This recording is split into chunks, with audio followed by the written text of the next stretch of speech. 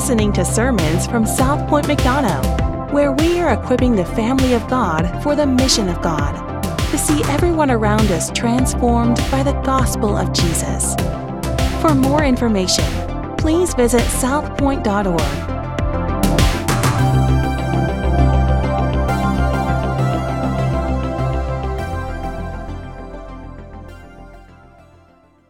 Here's a picture of my boys, and if you want to know what I'm like, you can look at my two sons. This is Kingston and Axel just left with the 4th and 5th graders, but you can look at them. We share characteristics. We all have squinty eyes and kind of big bags under our eyes, and I get those from my dad, and he got those from his dad, and people are like, man, are you tired? I'm like, no, that's the way I was born. I've just got these huge bags under my eyes, and I always look tired, and they're always dark, and then later today I'll have, because I said this, I'll have some advertisements on Facebook, or online, and it'll be like, here's how you can get rid of those dark circles. They don't work. They're genetic, but we share certain traits. Both my boys are relatively tall for their age and relatively skinny. We have long legs. Even last night we were talking about, I said, man, y'all got some long legs, boys. And they stood up and they were like, our legs are almost as long as yours. I'm like, yeah, you're all legs. That's what you are. We share a lot of things. We eat chips the same way. I can't stand when somebody crunches into a chip. And so they've picked up, you break a chip while it's still in the bag or on the plate, and then you put it in your mouth, each one. And so we share these traits. And as they continue, and you're like, bro, I'm glad I'm not related to you. Me too, and that's fine. I understand. Like, we're all a little strange. But if you want to know what I'm like, you can look at my kids. And when you look at my kids, you're like, they didn't just come up with this whole chip-breaking thing themselves. They got it from some other OCD person in their family, and they got it from me. I got it from my dad. I got it from his parents. And so when we look at the scriptures, if we want to know what God is like, we look at Jesus. Because through Jesus, we see what God is like, and we see what the Father is like. It's identity. And so what we're going to see this morning about Jesus is that he is our prophet, priest, and king. And that's the identity of Christ that we see all throughout the Old Testament, all throughout the New Testament. We see the Old Testament pointing to Jesus through the prophets, through the priests, and through the kings. And Jesus is the fulfillment in his identity for us to go to as our prophet, priest, and king. So there's some identity markers, some statements. The first one is this, and I put this up on the screen in two different ways, but first, your identity determines your biography. In other words, who you are determines how you live. The world, the culture, the enemy, Satan, the devil, Diablos, he wants to work this backwards. And doesn't our culture say this? How you live determines who you are. Because the culture would ask us this question. Maybe you consider this for yourself, and I would invite you to answer this question even now. If I had fill in the blank, then my life would be so much better. Then my life would be fulfilled. If I just had whatever it is, maybe kids, more kids, a girlfriend or a wife or a husband, or a new car or a new house, or better skills or a different job, or the chance to retire, more money in the bank, whatever that is. What we're doing is we're saying, I want to live with this, and then my identity would then be fulfilled. We're going to see this morning that the devil comes to Christ, and he attacks his identity. And if he can destroy Christ's identity as our Savior, then he destroys our salvation. We know he's not going to do that, so that's the good news for us this morning. But here's where this hits home for us, is that the devil wants to destroy our identity in Christ. So he wants to destroy Christ's identity as God's Son and as fully God, as prophet, priest, and king. And for us, he wants to destroy our identity in Christ. Something does not have to be true for it to devastate your life. And so the devil comes to Christ, and he tells all these lies to him in the same way that he tells those same lies to us. But we're going to see this morning that we can run to Christ as our only hope. So Luke chapter 4, Jeff just read this for us, all 44 verses. This morning, my youngest, Kingston, who you saw up on the screen, he came to me, brought his Bible to me, and he reads about a chapter of the Bible almost every day that I take him to school. And usually it's either what we're going through here on Sunday mornings or what he's going through back there with his class. And so he came to me this morning, he said, Dad, and he knew we were in Luke chapter 4, he said, when you get through preaching the Bible, when you preach the whole thing through, what are you going to preach then? And he's 6, and so, I said, well, buddy, as soon as we get through preaching the whole Bible, we're just going to start over at the beginning. He said, oh, okay, and then ran off. And so for us here at South Point, we just preach the Bible. And as soon as we get done with it, if you're still around and if I'm still around and we're all still alive, we'll just start back over at the beginning, okay? So that's why we go through big chunks. So Luke chapter 4. We saw here, the first image that we have is Jesus as priest. So I said he's prophet, priest, and king, and that's the typical vernacular that we use for Christ because it's just easy to say and it rolls off the tongue. But the first image that we see here in these first 13s, in verses 1 through 13, is that Jesus is our priest. Everybody say, Jesus is our priest. Yeah, so we have this. So he begins here. So look at verse number 1 with me, chapter 4. And Jesus, full of the Holy Spirit, returned from the Jordan. He was baptized last week. We saw that by John the Baptist, chapter 3. And we see that Christ is baptized, that he grows as a child. So he's full of the Spirit. He goes from the Jordan. He's led by the Spirit into the wilderness for 40 days, being tempted by the devil. Now, we have 3 temptations here of Christ. But that doesn't mean that there were only 3 temptations by the devil. These were probably the 3 most prominent ones, or these were probably the 3 that Satan could really hang his hat on. But it says that he was tempted almost that whole time. And so I would imagine we have 3 here, but there may have been hundreds a day that Jesus had to endure. But the first thing that we see here, notice the distinction, the dichotomy between the different powers that are at play. We see the power of the Holy Spirit. We see the power of the devil. We see the sovereign work and the will of God, and we see here the weakness of mankind. If you look back at chapter 3, verse number 38, we see this guy named Adam, the very first man, right? And this is where all of this sin hinges on. But we see, remember Adam, when he was in the garden, when he was tempted, there was plenty of provision. But we see Christ here as he's tempted in the wilderness, there's desolation. And so we have this compare and contrast with the first Adam and the second Adam coming into play, into picture. And so we have Jesus in the wilderness. And the first temptation hits. And the question we have to be asking ourselves at this point, even though Adam failed back in the garden, will Jesus succeed? Or will Satan be able to derail the cosmic plan of God? Because if Jesus fails right here, then we're all doomed. The first temptation, we see it beginning in verse number 3. And the devil said to him, if you are the Son of God, command this stone to become bread. And Jesus answered him, it is written, man shall not live by bread alone. The first thing, and I want us to walk away from each one of these temptations with this picture of faith. And so how do we take this from Christ and say, okay, what does faith look like? The first one is this, that faith prefers to rely on God rather than satisfy its own need. Faith prefers to rely on God than satisfy its own need. And we see Christ here. Now, would it have been wrong for him to turn a stone into bread? No. There's nothing wrong with eating bread. Could Jesus have done that? Yes. Would it have been a sin in any other situation for him to do that? No, it would not have been a sin for him to do that. But the issue here is one of trusting the plan of the Father. So he was led out by the Spirit into this wilderness, and that was the plan that God the Father had for him. So Christ remained obedient to that plan.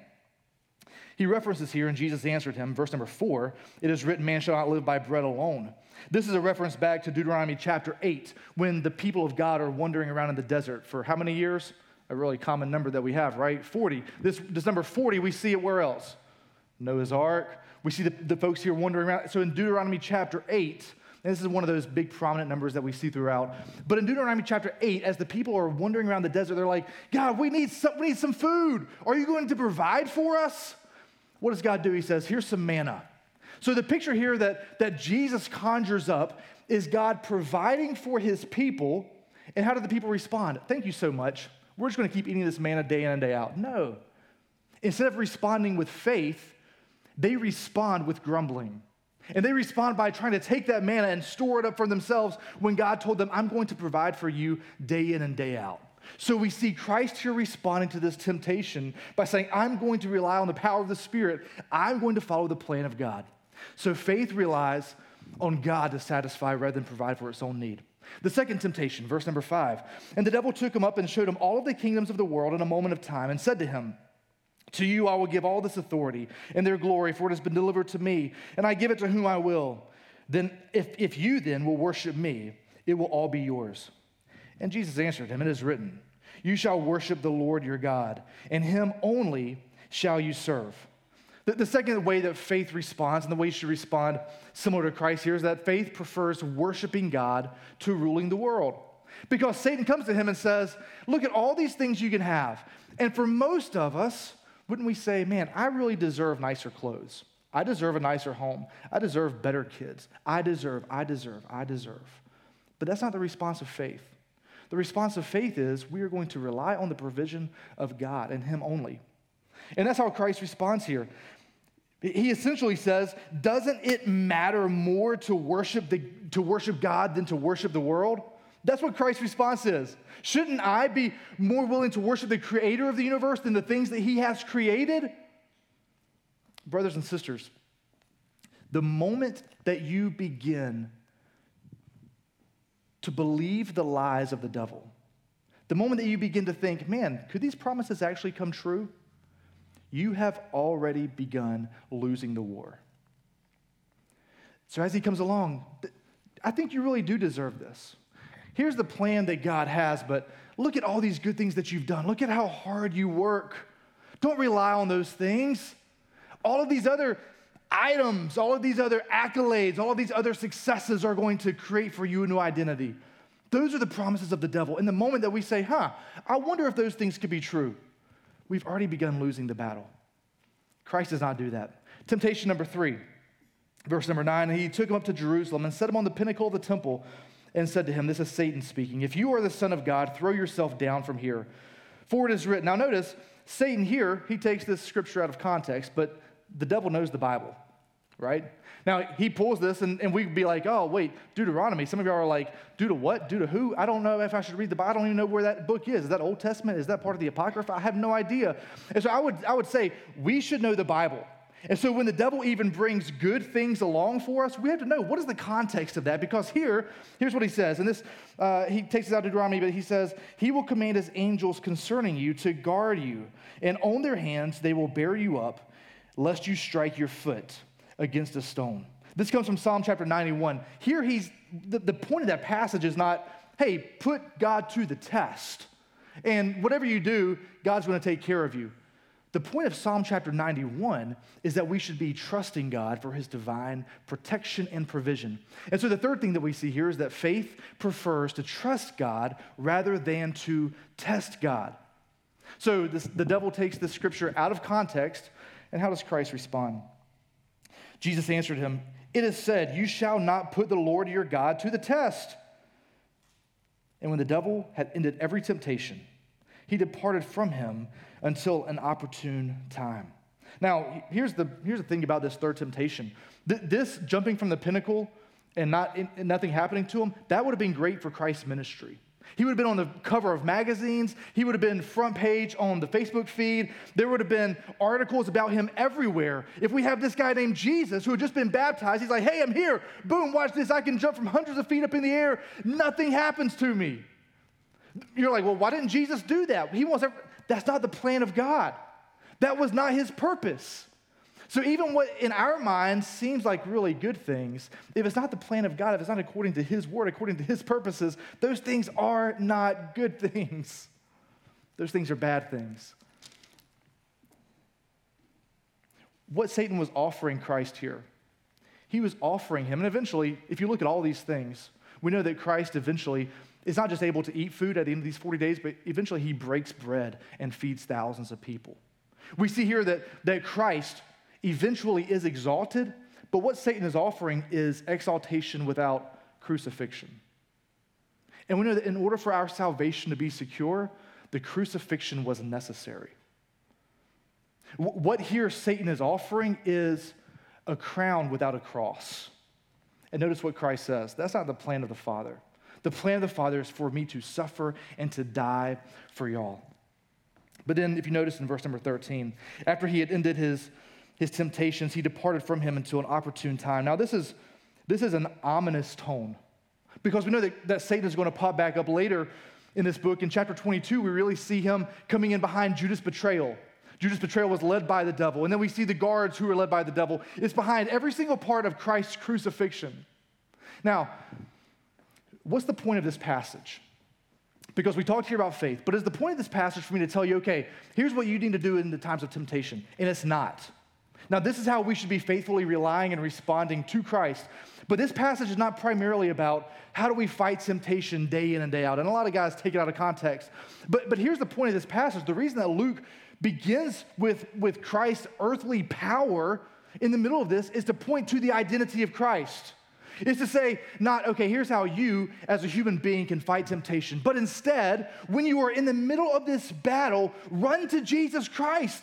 Because he is the one who has defeated the tempter. He is the one who has defeated the temptation. So don't try to fight it in and of your own power. Not even taking, okay, let me see if I can find some Bible verses to that. Run to Jesus first.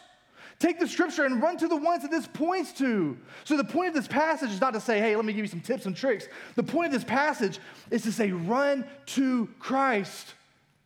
Run to Jesus. For some of us this morning, the devil is whispering in your mind, man, what if? Maybe you do deserve that.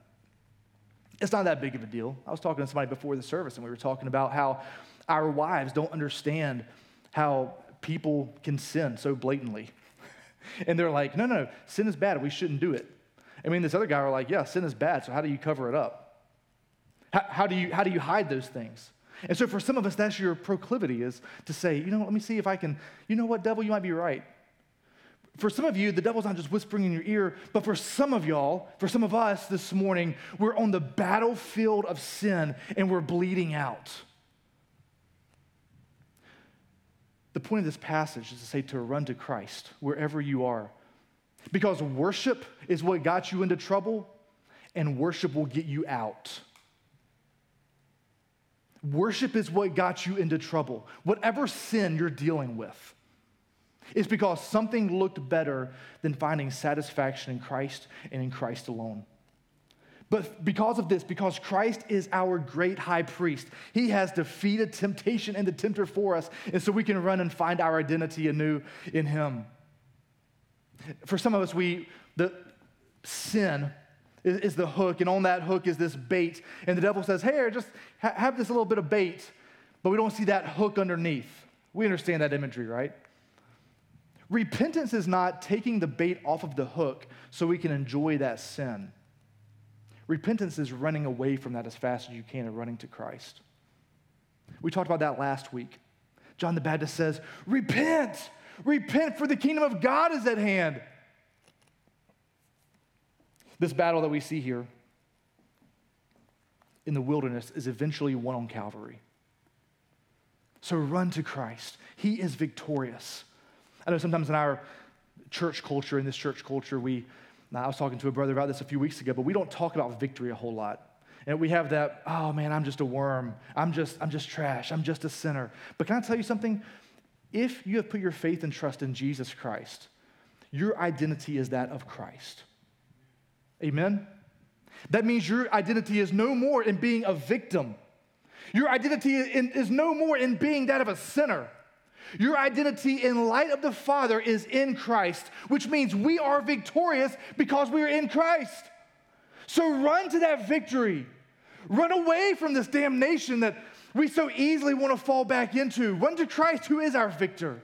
That's where our identity lies. And that's really good news for us this morning. And so we can say, man, oh yeah, are we all sinners? Yes, absolutely. But even in the light of the Father, he doesn't see us as sinners. He sees us as saints.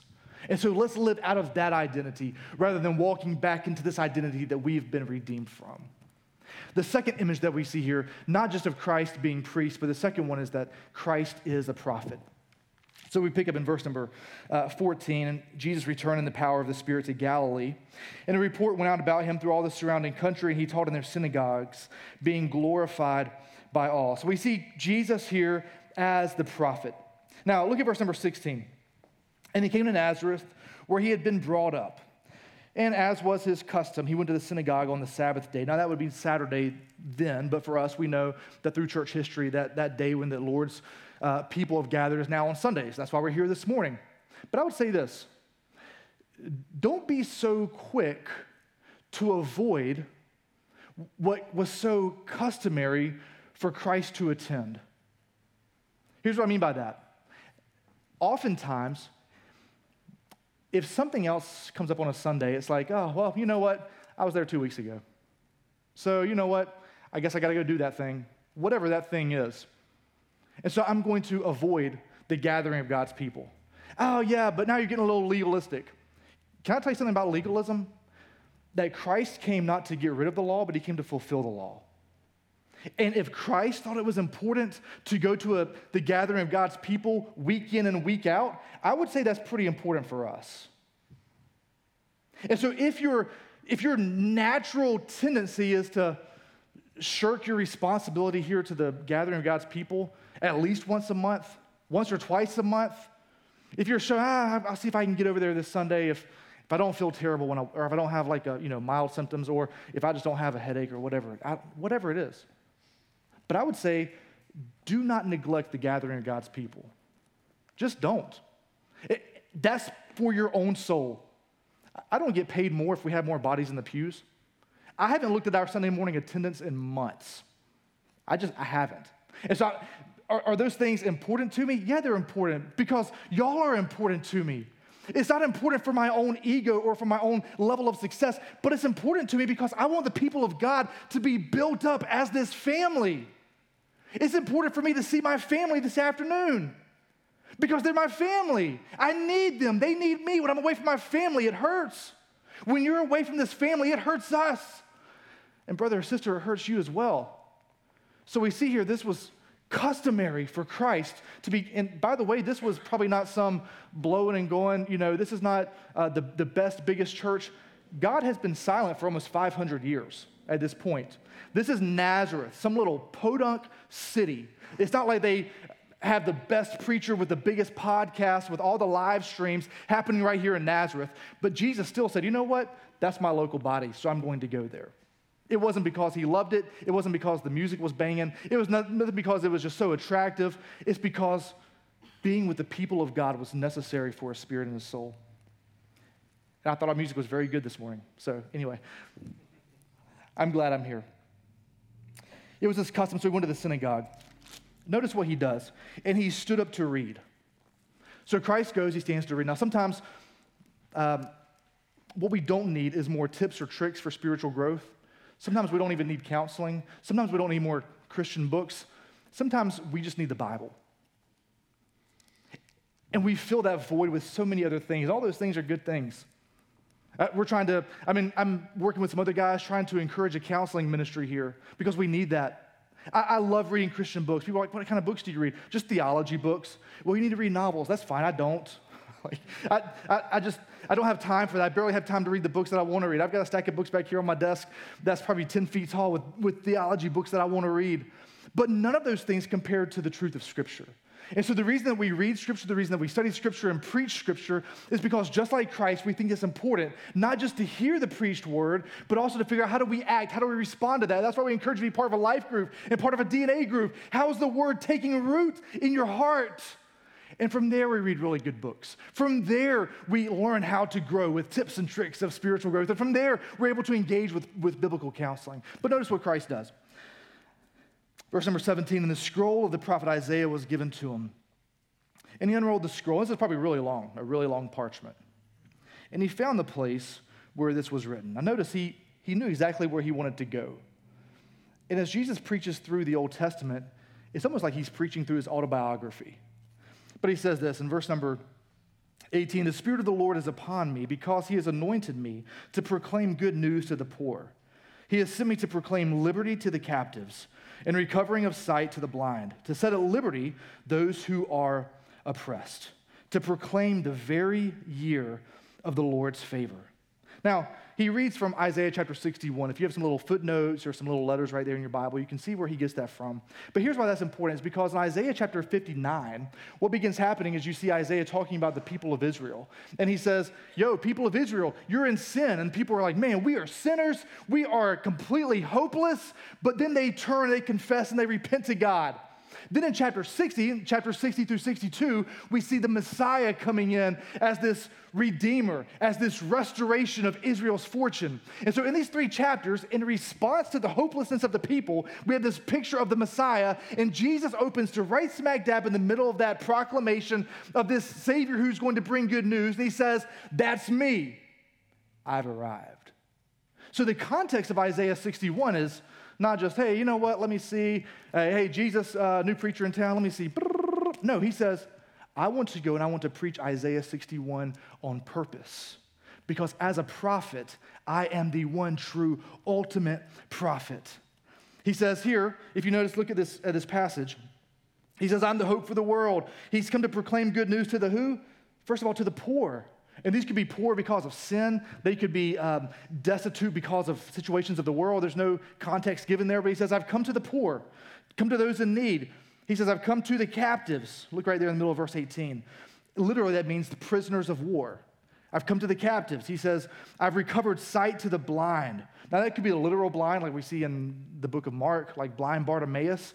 But it also could be, these are the blind because they've been blinded by the God of this age, like Paul says in 2 Corinthians chapter 4. The last thing he says there, he's come to set at liberty those who are oppressed, or literally, those who are abused. And here's what he's come to do. Again, this points to Jesus as our prophet. Look what he's come to do. He's come to proclaim the year of the Lord's favor.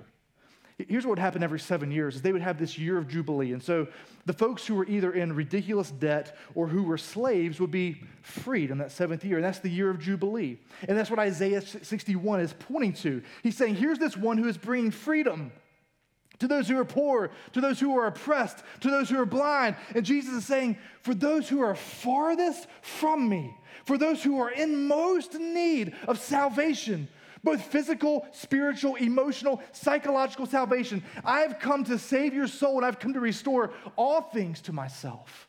And so Jesus, notice in verse number 21, or look at verse number 20, and he rolled up the scroll and gave it back to the attendant and sat down. Now, I mean, like my dad doesn't like the phrase Jesus juke, I guess because it's not in the Bible. But imagine we have Jesus Christ showing up. And he says, you know what? I'm going to open to Isaiah chapter 61. I'm going to read this. He sits down. Mic drop. And the eyes of all in the synagogue were fixed on him. Nobody says anything. They're like, what? What? Like, you're saying Isaiah's talking about this Messiah who's coming? And you're saying you're that salvation? You're saying you're the prophet? Verse 21. And he began to say to them, I imagine he said this very slowly. He's like, all right, let me clarify some of this for y'all, all right? Today, this scripture has been fulfilled in your hearing. Today, Jesus Christ has arrived. He's hit the scene. And this Old Testament prophecy is being fulfilled right in front of your eyes. So at first the folks are like, man, we're really glad to hear that. But notice what happens next. Jesus says, well, here's what's probably going to happen is you're not going to think very highly of me. Because notice then, at first they were gracious, but then at the end of verse number 22, so just like a verse later, and they said, wait, is this not Joseph's son? What they're saying is, wait, he's saying he's God's son, but isn't this Joseph's son? They begin questioning Christ's identity. Boom, right there. Right after he reads Isaiah 61, he's like, hey, I'm Jesus Christ, I'm God's son. They're like, wait, I thought you were Joseph's son. Now, Jesus responds to them and says, doubtless you will quote to me this proverb, physician, heal yourself. What we have heard you did in Capernaum, do it here in your hometown as well. In other words, he's like, look, don't be pressuring me just to make all of your hopes and dreams come true. Don't be thinking that just because we're from the same hometown, you have some sort of one leg up on everybody else around the world. He says, because my mission has not changed. I'm here for the world. I've come to bring restoration to Israel, but we're going to see a little bit later at the very end of the chapter that Christ has come for those who are furthest from him, not for those who think they're the closest because they're the most religious. Familiarity breeds contempt. You ever heard that? That's why most wrecks, most automobile accidents happen close to your home, within like 2 miles, because you get really familiar with that and boom, run into somebody. That's why most home accidents, if you slip and fall in your house, it's probably going to happen in your bathroom. Usually the most lit place, lit like real lighting, not like lit, but like it's the most lighted place. There's mirrors, on the walls, and like you're familiar with your bathroom, but that familiarity, it oftentimes tricks you. That's where most home accidents happen. And so here he says, don't think you know me just because you think I'm the son of Joseph. I'm not just that person. And he has these two examples here. He talks about Elijah and Elisha. And here's the point of that. He says, Christ came to save those who are far from me, to those who would have faith in me, not because of those who thought they knew so much or had so much. And he talks here about Elijah going to this widow who had nothing. But how does she respond to Elijah's offering of salvation to her, of life? She responds with faith. You can go to 1 Kings and read about that. Then he has this second story about Naaman, a guy who we would think of as Bill Gates. The dude's loaded. He's got billions. And what does Elisha do to him? Naaman goes and says, hey, I've got this leprosy. I want to be healed. Elisha says, okay, I'm not even going to talk to you. And Naaman's like, no, you don't understand. I'll give your church millions and billions of dollars. Elisha's like, no, you don't understand. I don't really care about your money. I'm more concerned with the grace and the power of God. And so Naaman's like, okay, well, tell me what to do. Elisha's like, I guess you can go wash in the river, a few times and see what happens. And Naaman's like, he doesn't say, okay, well, I'm going to rely on my money instead, on my prosperity. But Naaman responds with faith. And because of his faith, because of his obedience, Naaman is healed. And so the reason that Jesus uses these stories right here for these people who are most familiar with them, what he's saying is, I didn't come for those who think they know me. I didn't come for the most religious people. I didn't come for those with the most money. I came for those who were actually going to have faith, who were going to respond in obedience. Here's what I want us to see this morning, church, from the fact that Jesus is our prophet, is that being familiar with Jesus without being in love with him will prove dangerous.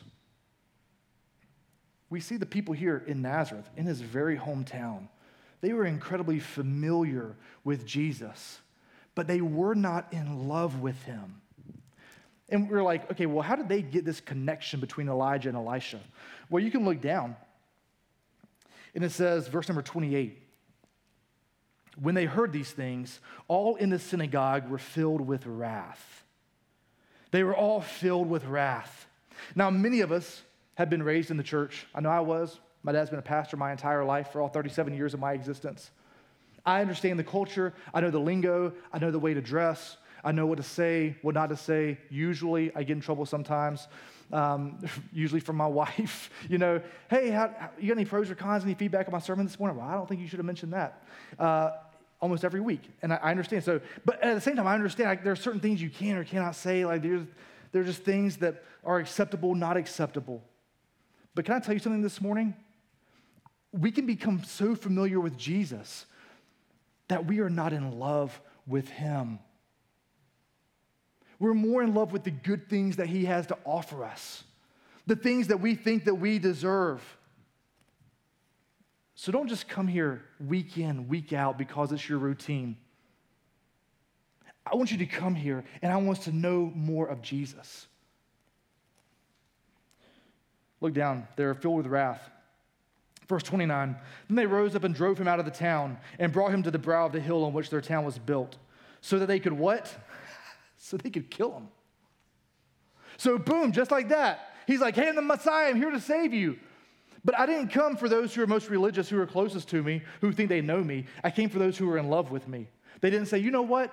We're going to repent of our knowledge of you, and we're going to trade that in for love of you so we can experience this with you. They're like, no, I think we'd rather kill you. So they take him up. This is just foreshadowing of what's about to happen in just a few years when the crowds are yelling, crucify him, the one who came to save them. And we would say, man, this is not a good marketing plan. He should have just jumped off the pinnacle and proven himself when he had the chance. But that's not the plan of God. Look in verse number 30. Now earlier, the people of Nazareth, they were looking for a miracle, right? Do something cool. Make some stuff disappear, whatever you got to do. Verse 30, but passing through their midst, he went away. I think this is interesting because they're looking for a miracle, and he performs one. But this is not the miracle they were looking for. By the way, Jesus never went back to his hometown. He never went back to Nazareth. And if you go there today, it is primarily a Muslim town. And so Jesus said, you know what? You don't like these prophets who are telling you the truth?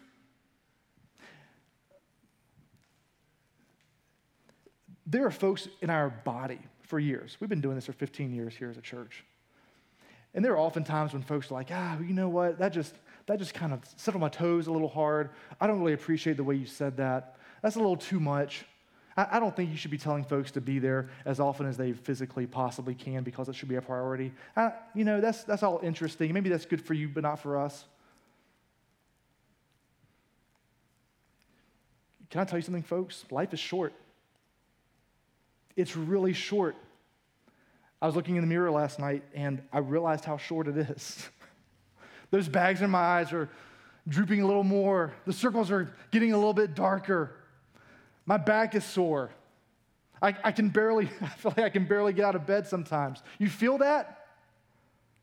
Life is short.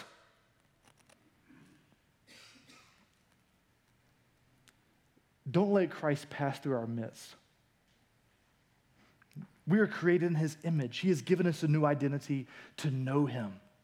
And as we hear the truth proclaimed, may our response not be, yeah, but may we be responding in repentance. So we have already the picture of Christ as our priest. We see here the picture of Christ as our prophet. The last thing that we see is Jesus as our king. Jesus as our king. He begins in verse number 31. And he went down to Capernaum. Now, if you were kind of paying attention, when he was in Nazareth, the people said, hey, can you do for us here what you did in Capernaum? I don't know why Luke arranged this chapter this way. He didn't have chapters then. Those were added later. But I don't know why he arranged the story this way. But there's a pretty good chance that what we read at the very end actually happened before what we just read. Okay? And that's okay. Because we know that we talked about this at the very end of August. But Luke arranged this gospel in a variety of ways, but one of those ways was theologically. And so there's a good chance that verses 31 through 44 actually happened before the verses that we just read, 15 through 30. That's okay. Either way, we know that this happened. We know that this is true. This is the word of God. So however that happened, it's kind of interesting to consider, but we know that Jesus is eventually in Capernaum.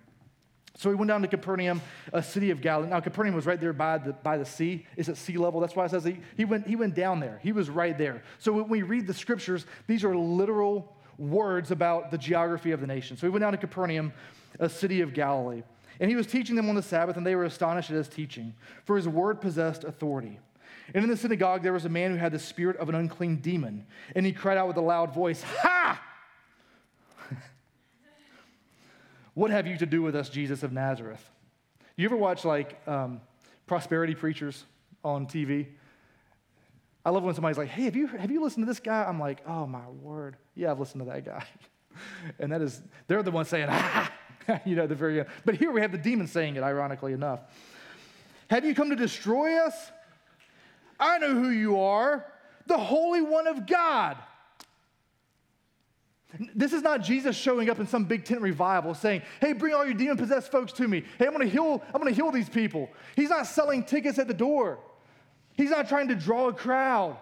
He's just standing there preaching. And we see this demon-possessed person come up to him, and we see this demon begin talking to him.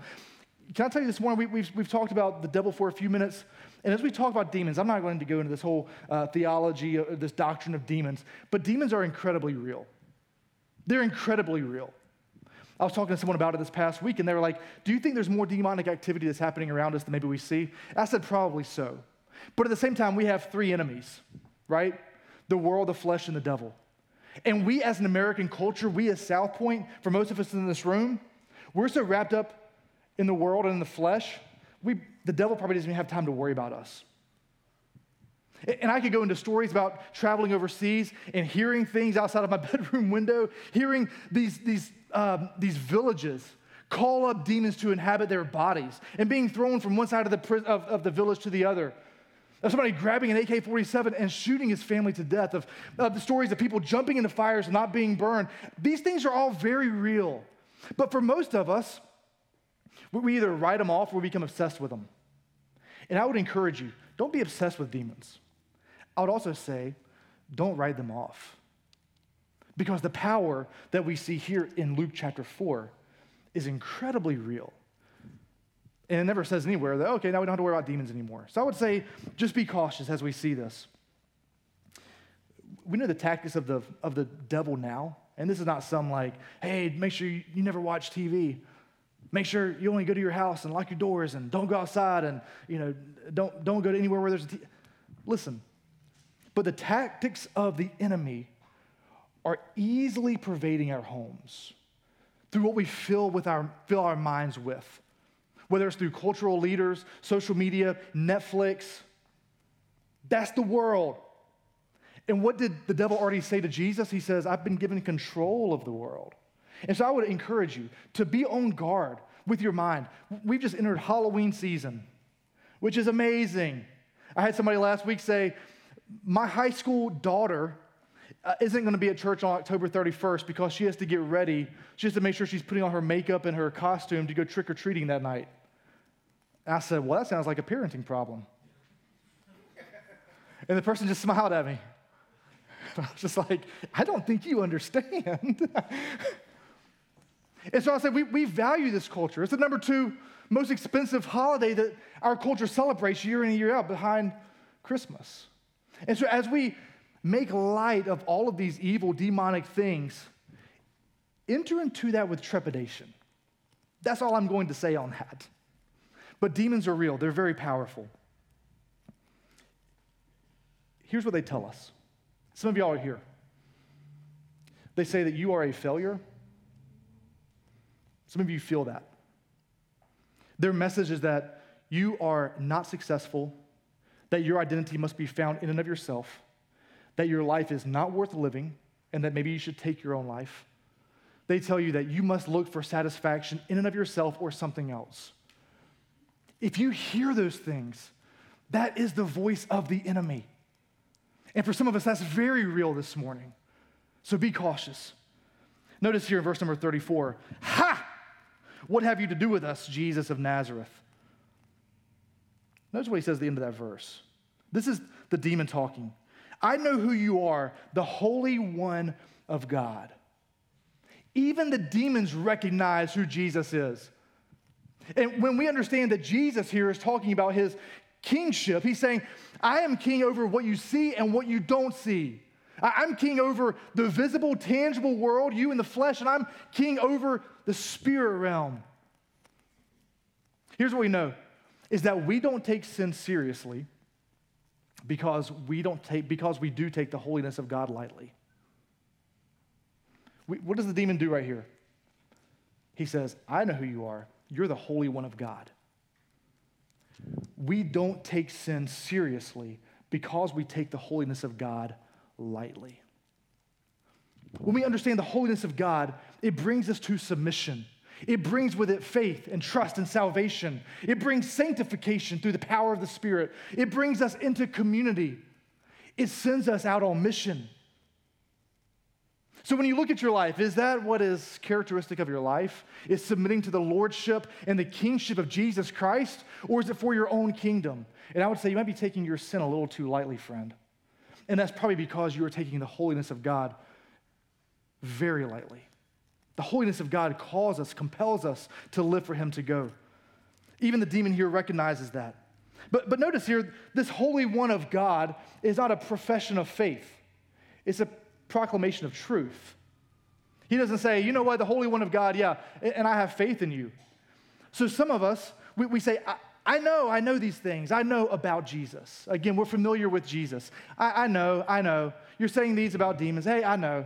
You're saying this about Jesus. I know. I know that he's the priest. I know that he's a prophet. I know that he's the king. I know that he's in charge of all things. I know he's called me to surrender my life. I know he's called me to go. I know he's called me to serve. I know he's called me to sacrifice. I know he's called me to give. I know he's called me to gather with God's people. I know these things. But can I tell you, there's a lot of people who are going to know a lot of stuff who are going to sink into the depths of hell because they have not experienced the forgiveness that is only offered in Jesus Christ.